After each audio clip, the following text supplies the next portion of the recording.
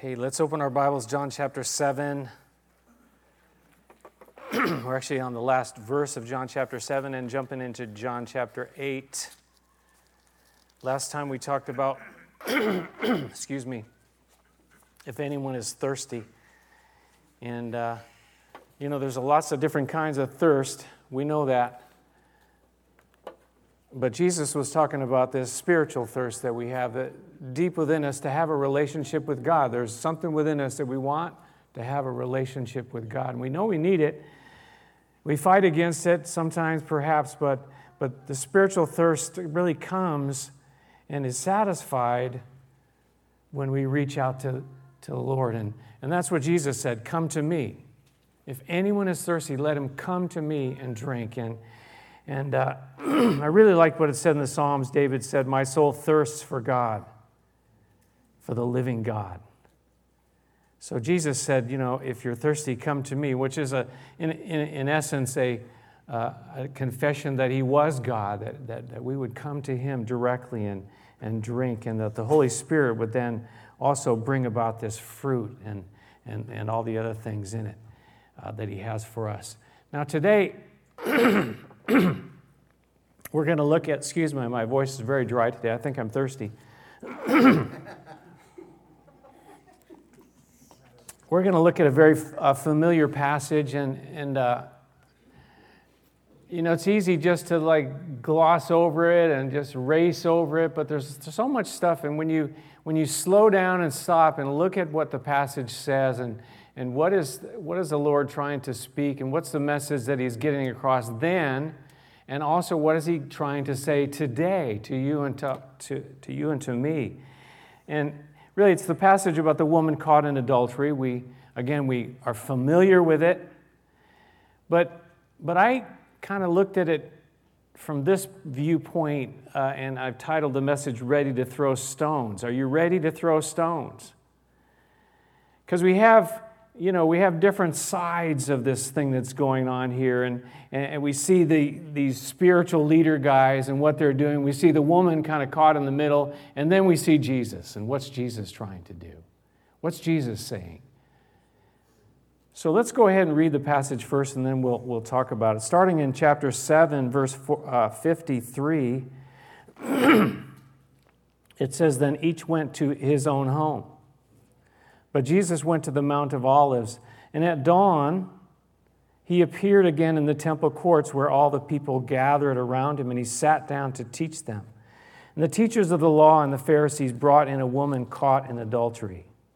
And they made her stand before the group and said to Jesus, 'Teacher, this woman was caught in the act of adultery. In the law, Moses commanded us to stone such women. Now what do you say?' And they were using this question as a trap in order to have a basis for accusing him. But Jesus bent down and started to write on the ground with his finger. And when they kept on questioning him, he straightened up and he said to them, 'If any one of you is without sin, let him be the first to throw a stone at her.' And again he stooped down and he wrote on the ground. And at this, those who heard began to go away one at a time, the older ones first, until only Jesus was left, with the woman still standing there. And Jesus straightened up and asked her, 'Woman, where are they? Has no one condemned you?' 'No one, sir,' she said. 'Then neither do I condemn you,' Jesus declared. 'Go now and leave your life of sin.'" Let's pray. Father, we thank you for your word. We pray again that you would speak to us, Lord, through your word. Challenge us about our own hearts, where we're at. Which side of this thing are we at? Are we judgmental and always looking whatever other people are doing, or maybe we're in trouble ourselves? Father, we pray you again, you'd speak to us. Help us in Jesus' name. We saw they were at the Feast of Tabernacles, and that was we got to the end of that, and Jesus made that great statement, if anyone is thirsty. But then in verse 53, it says they each went home. They went to their own homes, it says. But Jesus went to the Mount of Olives. Anybody kind of know the physical nature of, you have the temple in Jerusalem, and then there's like a valley in between. I should have got a picture for you. And then up the other side of this valley is the Mount of Olives. And it's actually about 200 feet higher than the Temple Mount. So from up on the Mount of Olives, you can look down over. Now, you've seen all the pictures now that show the Temple Mount, but the temple isn't there, obviously. What do we have up there? Right. And these other things that are up there, but the temple isn't there yet, I want to say. Because the Bible says the temple is going to be rebuilt, and we look forward to that. But Jesus went up there, and we don't know where he stayed. Did he just spend the night in the Garden of Gethsemane, which is also located on the Mount of Olives? Did he spend the night there? We don't know where he went. Did he go up a little further and stay with Lazarus and Mary and Martha? We don't know for sure, but it's interesting what caught my attention in this. It says each went to his own home. They were in Jerusalem for this festival, a lot of rejoicing, a lot of excitement, a lot of things happened, but where did they have to go eventually? They had to go home. And I think that for you and I, we can go to church and have a great time. We can, get all stirred up and everything, but eventually we got to go home.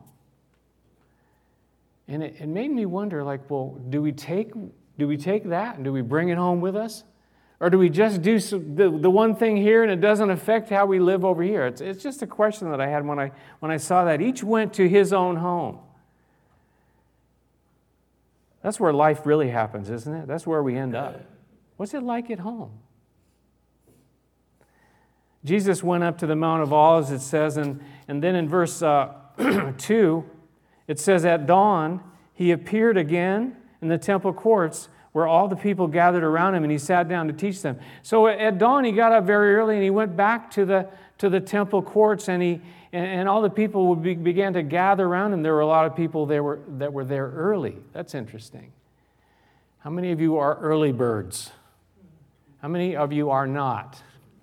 More than are. Oh, good. I was going to say we were going to change our service time to 7:30, but I guess that wouldn't work out too well. How's that working out for you? Not too well. Anyways, he got there early, and there were the people, they gathered around him, and it says he sat down to teach them. And as I pointed out last week, normally the teachers would sit down to teach. But when he made that last statement, he stood up and he said it in a loud voice. So there were times that they would stand up and speak in a loud voice, but most often, they would sit and teach. So Jesus was there, he's sitting, he's teaching the crowd is gathered around him, if you can picture that. And then these teachers of the law who, they're supposed to be the spiritual leaders. And the Pharisees, again, spiritual leaders. It says they brought in a woman caught in adultery. They brought her in. Now, you have to wonder, we've already read the passage, so we kind of know what is going on here. They had ulterior motives, right? They didn't really care about this woman, first of all. All they really cared about was trapping Jesus so that they could get rid of him, because they hated him. They wanted him out. So they brought this woman in who was caught in adultery. And now we can't just gloss over that and say, well, adultery is fine and that's not the problem. Well, it is a problem. One of the 10 Commandments, right, is, thou shalt not commit adultery. And adultery, is very destructive. And basically, the definition is relations with someone who is not your spouse who is married, or you're married and the other person who is not your spouse, you're having relations. It's clearly wrong. It's, again, a destructive thing. I think the passages that deal about this in a very powerful way are found in the book of Proverbs, chapters 5, 6, and 7. But it talks in there, about that someone who is going down that path, it's like they're about to lose their lives. You know, they're about to fall into this trap. They're about to, just wreck it all. And at the end of their lives, just say, was it worth it? Was it worth it? Clearly wrong. I saw a little snip somewhere about Johnny Cash. And I never knew this before. I don't know his songs that well, but the song Walk the Line.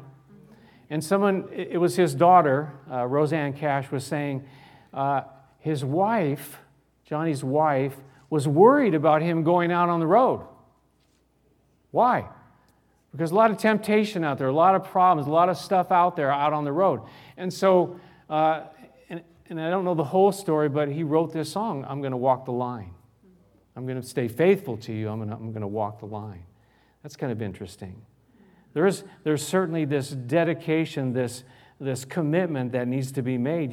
Hey, this is a sacred vow. This is a sacred vow that we make, and not to be broken. Now, was it their job to bring her in? I don't know. Again, reading the whole story, we say, well, what are they doing here? They made her stand before this whole group, and really, I think they wanted to humiliate her as well as what they wanted to trap Jesus with. Verse 4, it says, "Teacher, this woman was caught in the act of adultery." She was caught. There was no getting out of it. It wasn't like, she was pretty much dead to rights, and so you wonder, how did that happen? It's maybe they, some who write about this think that they actually set it up. Because it's kind of difficult to catch someone doing that. You don't kind of advertise it, hey, I'm going to commit adultery tomorrow over at such and such a place, such and such a time, if you want to catch me. Matthew Henry says this, "Adultery is a work of darkness, though it is, which those involved take all the care they can to conceal it, to hide it, yet sometimes it's brought strangely to light. And those that promise themselves secrecy in sin deceive themselves." So, we think, we're going to get away with it, and, but it comes out. And that's the thing about sin is like that. It's going to come out. Our sin will find us out. That's what the Bible teaches. And we think we might be getting away with something, the kinds of things we're involved in, but you know what? They're going to come out. They do. They always will. Now, that isn't what this message is about, but we can't, again, ignore the fact that she's involved in this situation. And something was going on in her life. And in the end, we see Jesus deals directly with her. So Jesus wants to deal with the people that are involved in this kind of trouble, as well as these self-righteous guys who are trying to trap him. They said that in the law, Moses commanded us to stone such women. Now, there is passages that talk about, there are passages that talk about that. But when you go back and look at them, it says that both should be put to death. Both. So you have to ask the question, where was the guy in this situation? He gets off the hook, he's set free. If she was caught in the act, well, there was someone else there. Oh, he just ran really fast. He didn't even bother put his... Never mind.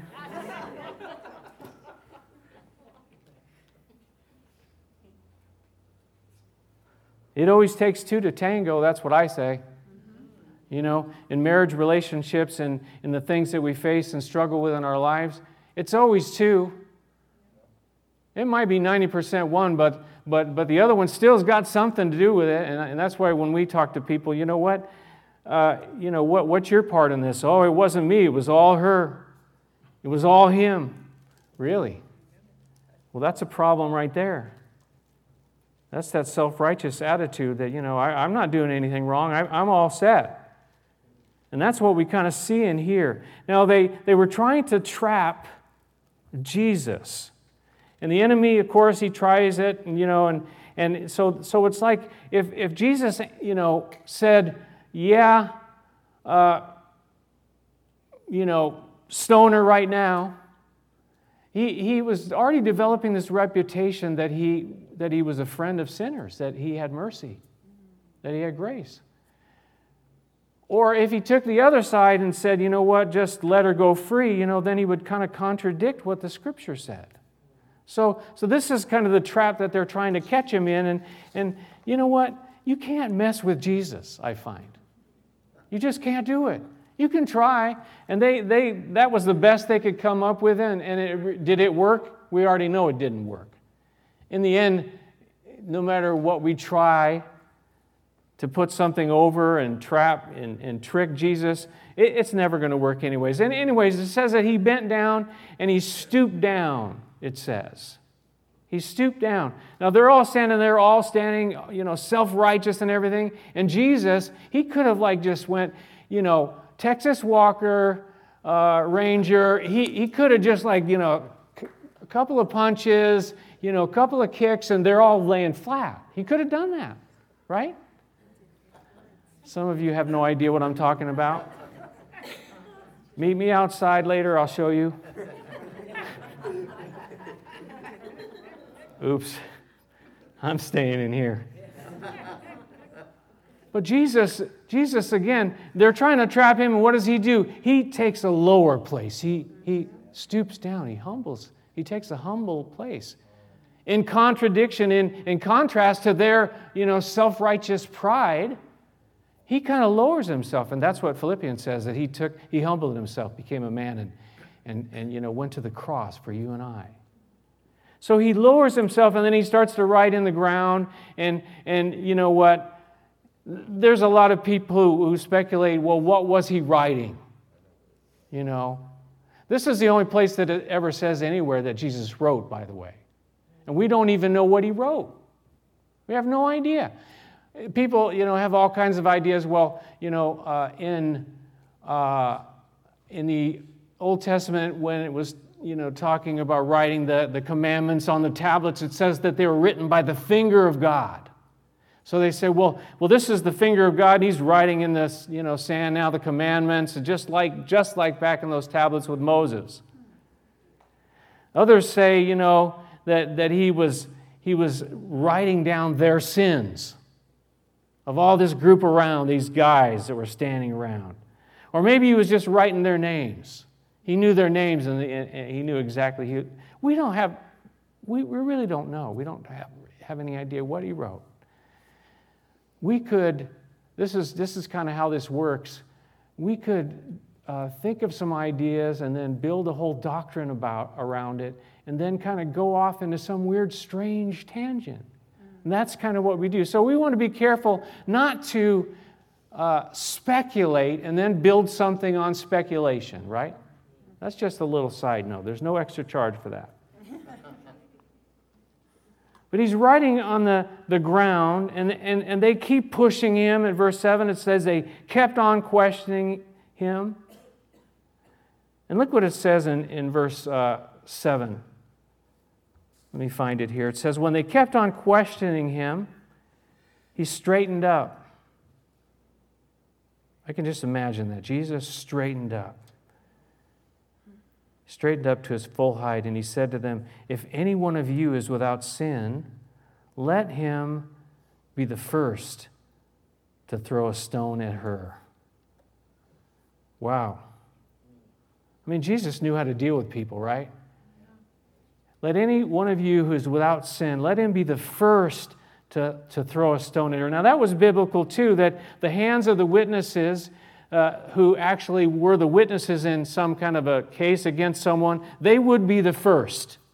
So that is biblical. But he was kind of going a whole lot deeper than just that, wasn't he? He says, if any of you is without sin, and you're here to say what we need to do with this woman, let's look back at you first. That's where it starts to get to us. Are we ready to throw stones? Well, what about us first? Proverbs chapter 20, who can say, I have kept my heart pure? I am clean and without sin.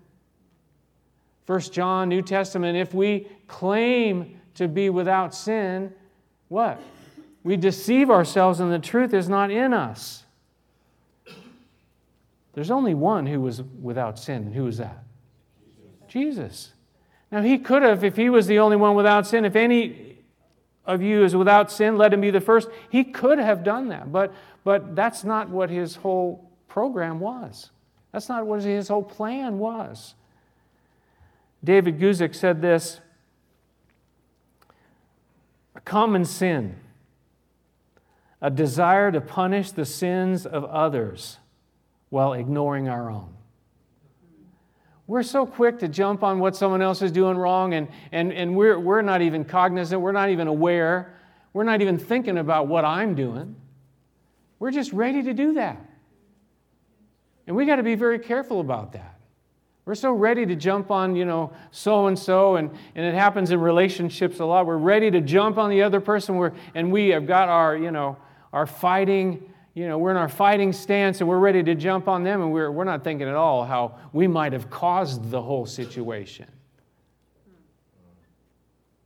Ready to judge others, and ready to point the finger at others. And you know what they say when you point the finger at someone else, what? Yeah, there's actually 3, it's not 4, unless you can bend your thumb like really weird. So you got 3 pointing back at you.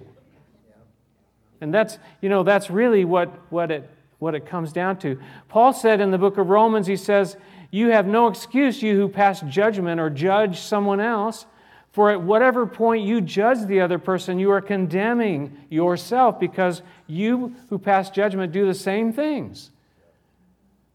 And it's interesting, when you're really getting on somebody about something, well, we might be doing that same thing secretly, and we're hiding that ourselves. He goes on to say, though, now we know that God's judgment against those who do such things is based on truth. We need to let God deal with it. That's God's territory.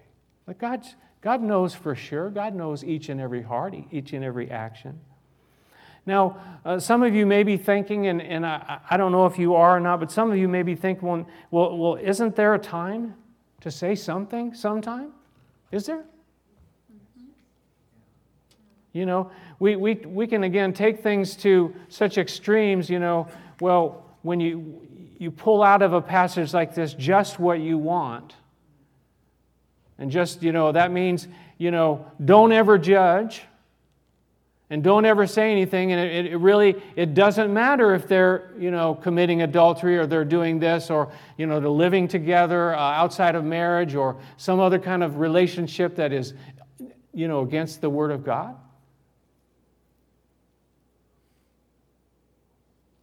Maybe there are some times where something needs to be said, but first, I think we need to search our own hearts. We need to be very, very careful. I want you to turn back with me to Matthew chapter 7, the Gospel of Matthew chapter 7. Jesus talked about it. Again, Matthew chapters 5 through 7 contain what? The Sermon on the Mount. Matthew chapters 5 through 7. So we're going to look at chapter 7, verse 1. This is very interesting. And it ties in with what we're talking about here. He says, do not judge, verse 1, or you too will be judged. It's going to come back at you. For in the same way you judge others, you will be judged. We're so harsh and ready to jump on other people, it's going to come back at us like that. And with the measure you use, it will be measured to you. Why do you look at the speck of sawdust in your brother's eye and pay no attention to the plank in your own? How can you say to your brother, let me take the speck out of your eye, when all the time there's a plank in your own eye? You hypocrite, first, take the plank out of your own eye, and then you will see clearly to remove the speck from your brother's eye. Again, he's saying we need to search our own hearts and look at ourselves first, but is he saying you never should help? When someone's got something in their eye, you're just going to say, sorry, I can't really talk to you about that. Can't do anything about it. No, he says, first take the plank out of your own eye, and then you can see clearly enough to actually be able to help them with that which is in their eye. Again, it's a whole attitude. It's a whole, taking a humble place instead of a judgmental and self-righteous place. In James chapter 5, it says this, "My brothers, if one of you should wander from the truth, and someone should bring him back, remember this, whoever turns a sinner from the error of his way will save him from death and cover over a multitude of sins." So there is a sense where we do need to help one another. If somebody is wandering off into this, do we never say anything? No. But if you notice, it's this idea of helping them. Not just judging them, it's the idea of bringing them back, and there's this idea of saving and covering over a multitude of sins. That's, love covers over a multitude of sins, the Bible teaches and tells us. So it's a thing of love. But if you're doing it, if I'm doing it with no love, then we better stop. We better stop. If we're not doing it out of love. One more passage in relation to this. Brothers, if someone is caught in a sin, you who are spiritual should restore him what? Gently. But watch yourself, or you also may be tempted. Carry each other's burdens, and in this way you will fulfill the law of Christ. And the law of Christ is love, by the way. But he says, watch yourself. We're all, we're ready to say so-and-so's got this problem or whatever, but, we're all vulnerable as well. And until we understand that, we're one step away from being in the same kind of situation that they are, that we're susceptible to. Again, so are there times when we need to speak up, but only in love and only in the right situation? Only we've searched our own hearts first, and instead of jumping off the handle, flying off the handle. Let's back to John chapter 8. Verse 8, it says again, he stooped down and wrote on the ground. And at this, those who heard began to go away one at a time, the older ones first, until only Jesus was left with the woman still standing there. That's kind of interesting. Why do you think the older ones went away first?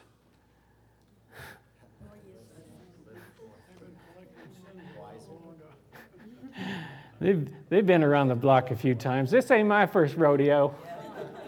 I know my own heart. If you've walked with Jesus for a long time, it doesn't. You don't become Mr. Pure. The temptations and the trials and the troubles don't stop just because you're getting older. You know the weakness of the human heart. And they began to see, whoa, I'm out of here. The older ones first. And finally the younger ones said, well, I guess if they're leaving, I'm not going to stick around.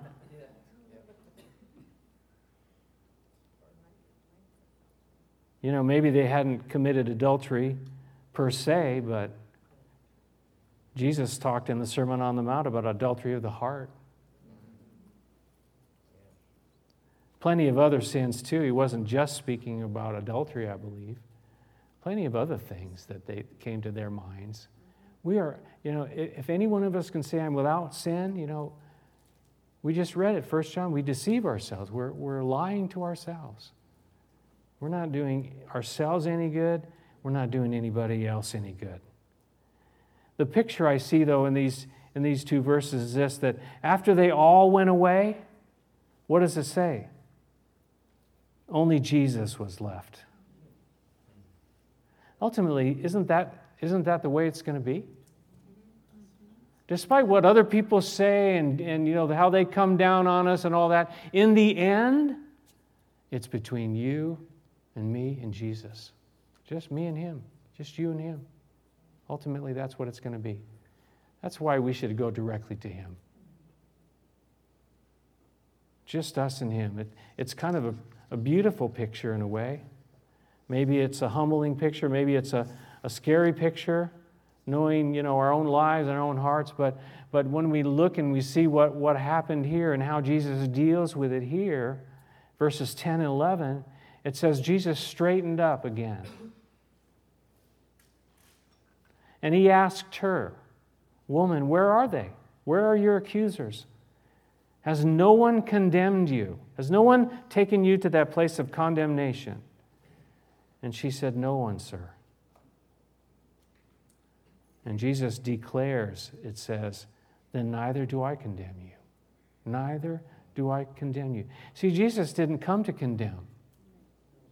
That's not what, again, his plan, his purpose, what did he come to do? We all know John 3:16, right? But John 3:17 and 18 speaks to this directly. Let me read it to you. It says, for God did not send his Son into the world to condemn the world, but to save the world through him. And whoever believes in him is not condemned, but whoever does not believe stands condemned already. You see, we're already condemned. Jesus came to take us out of the condemnation. These guys wanted to see, judgment. Jesus wanted to see freedom and forgiveness and grace. That's what he came to do. The Father sent him not to condemn the world, but to save the world through him.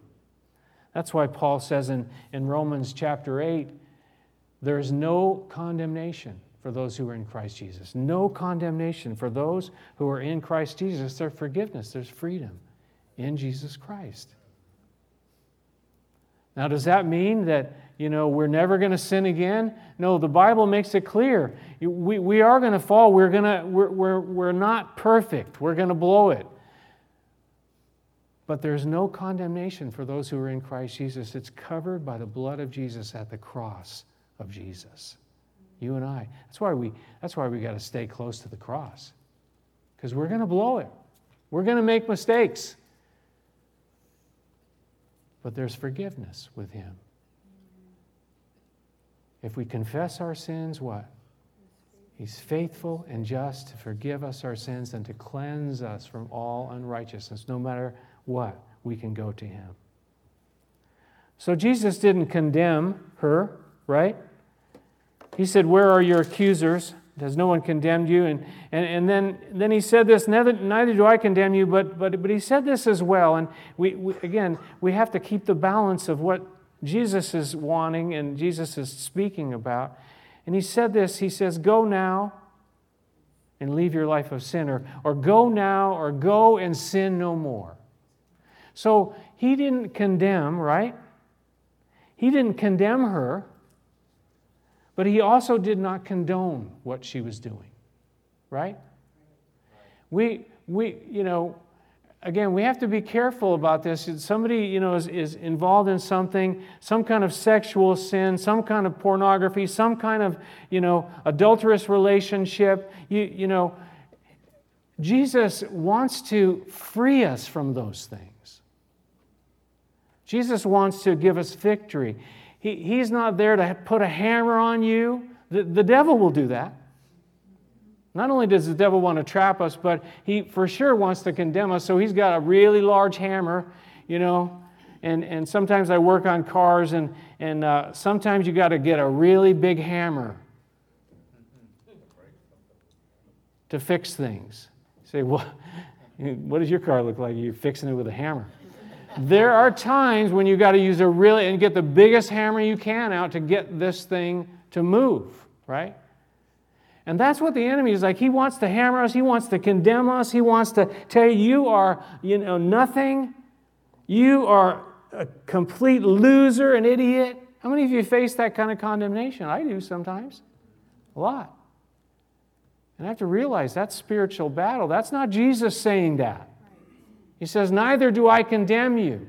But he's not also saying, just carry on, my friend. He says, go and sin no more. He accepts us as we are and he forgives us, but he doesn't want to leave us that way. He doesn't want us to continue. Why? Because he knows that it's not good for us.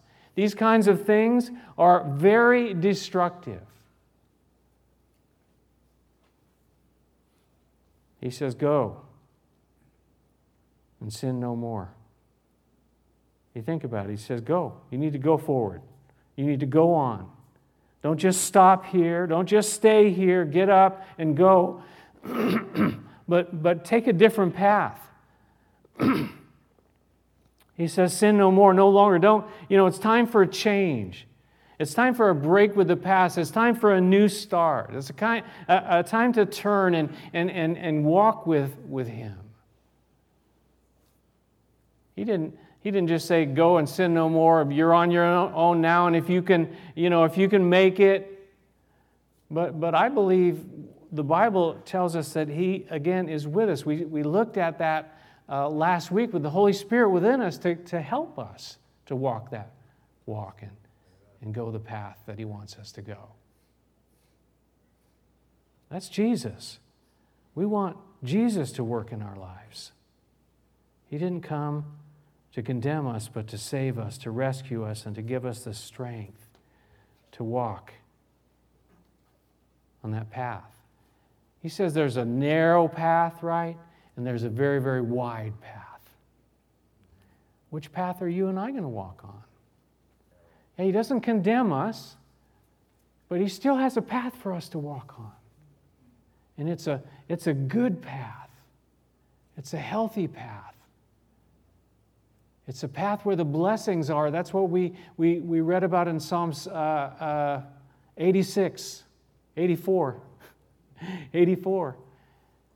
That we're blessed when we walk on His path. That's where the blessings are found, walking in His way, in His path. He'll help us. He promises to help us. So, are we ready to throw stones? If we are, we better stop and have a look at ourselves. What's my life like? What am I doing? We're ready to pick on someone else and slam in them, but we need to get the plank out of our own eye first. We need to look at the mirror first, no matter how difficult that might be.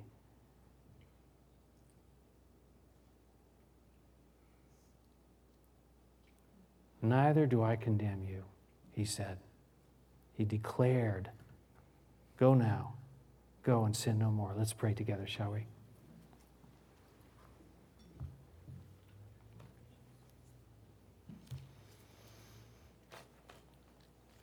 Father in heaven, we thank You for Your word, and it's difficult in a lot of ways because it really points to us. But we see You, Jesus. We focus on You and what you're all about. You want to forgive us. You want to heal us. You want to give us that strength, that life that only You can give. The power to live for You. Maybe we're the self-righteous Pharisees. Father, humble us. That we might not do anything unless it's in the law of love and motivated by love and love covering over a multitude of sin. Yeah, you're in a bad place, but let me help you. Let me encourage you. Let me give you a hand to pull you up out of that. Or maybe we're like the woman. We've been caught. We're involved in stuff we should not be involved in. We're going to stand before Jesus, and that's where we need to be to hear his words. He says, I'm not condemning you. I want to save you. I want to give you that strength to go and sin no more, and walk a new way, walk that path with me.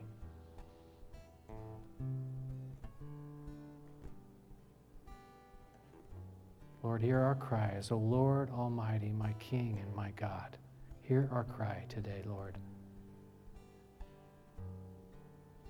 Father, I also want to pray as we close for any who have never received Jesus Christ as your Lord and Savior, and you don't know if you're going to go to heaven or not. If you don't know, the only way to get there is through Jesus, the way, the truth, and the life. The only way to get to heaven is to come to Jesus Christ and ask Him into your heart and life and be forgiven. And the way is open. And you can pray with me right now and simply say, Jesus, I'm a sinner. I'm lost. I need help. Please come into my heart.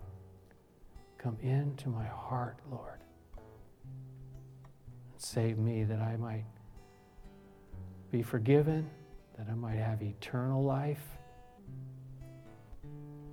and that I might see you one day face to face in heaven.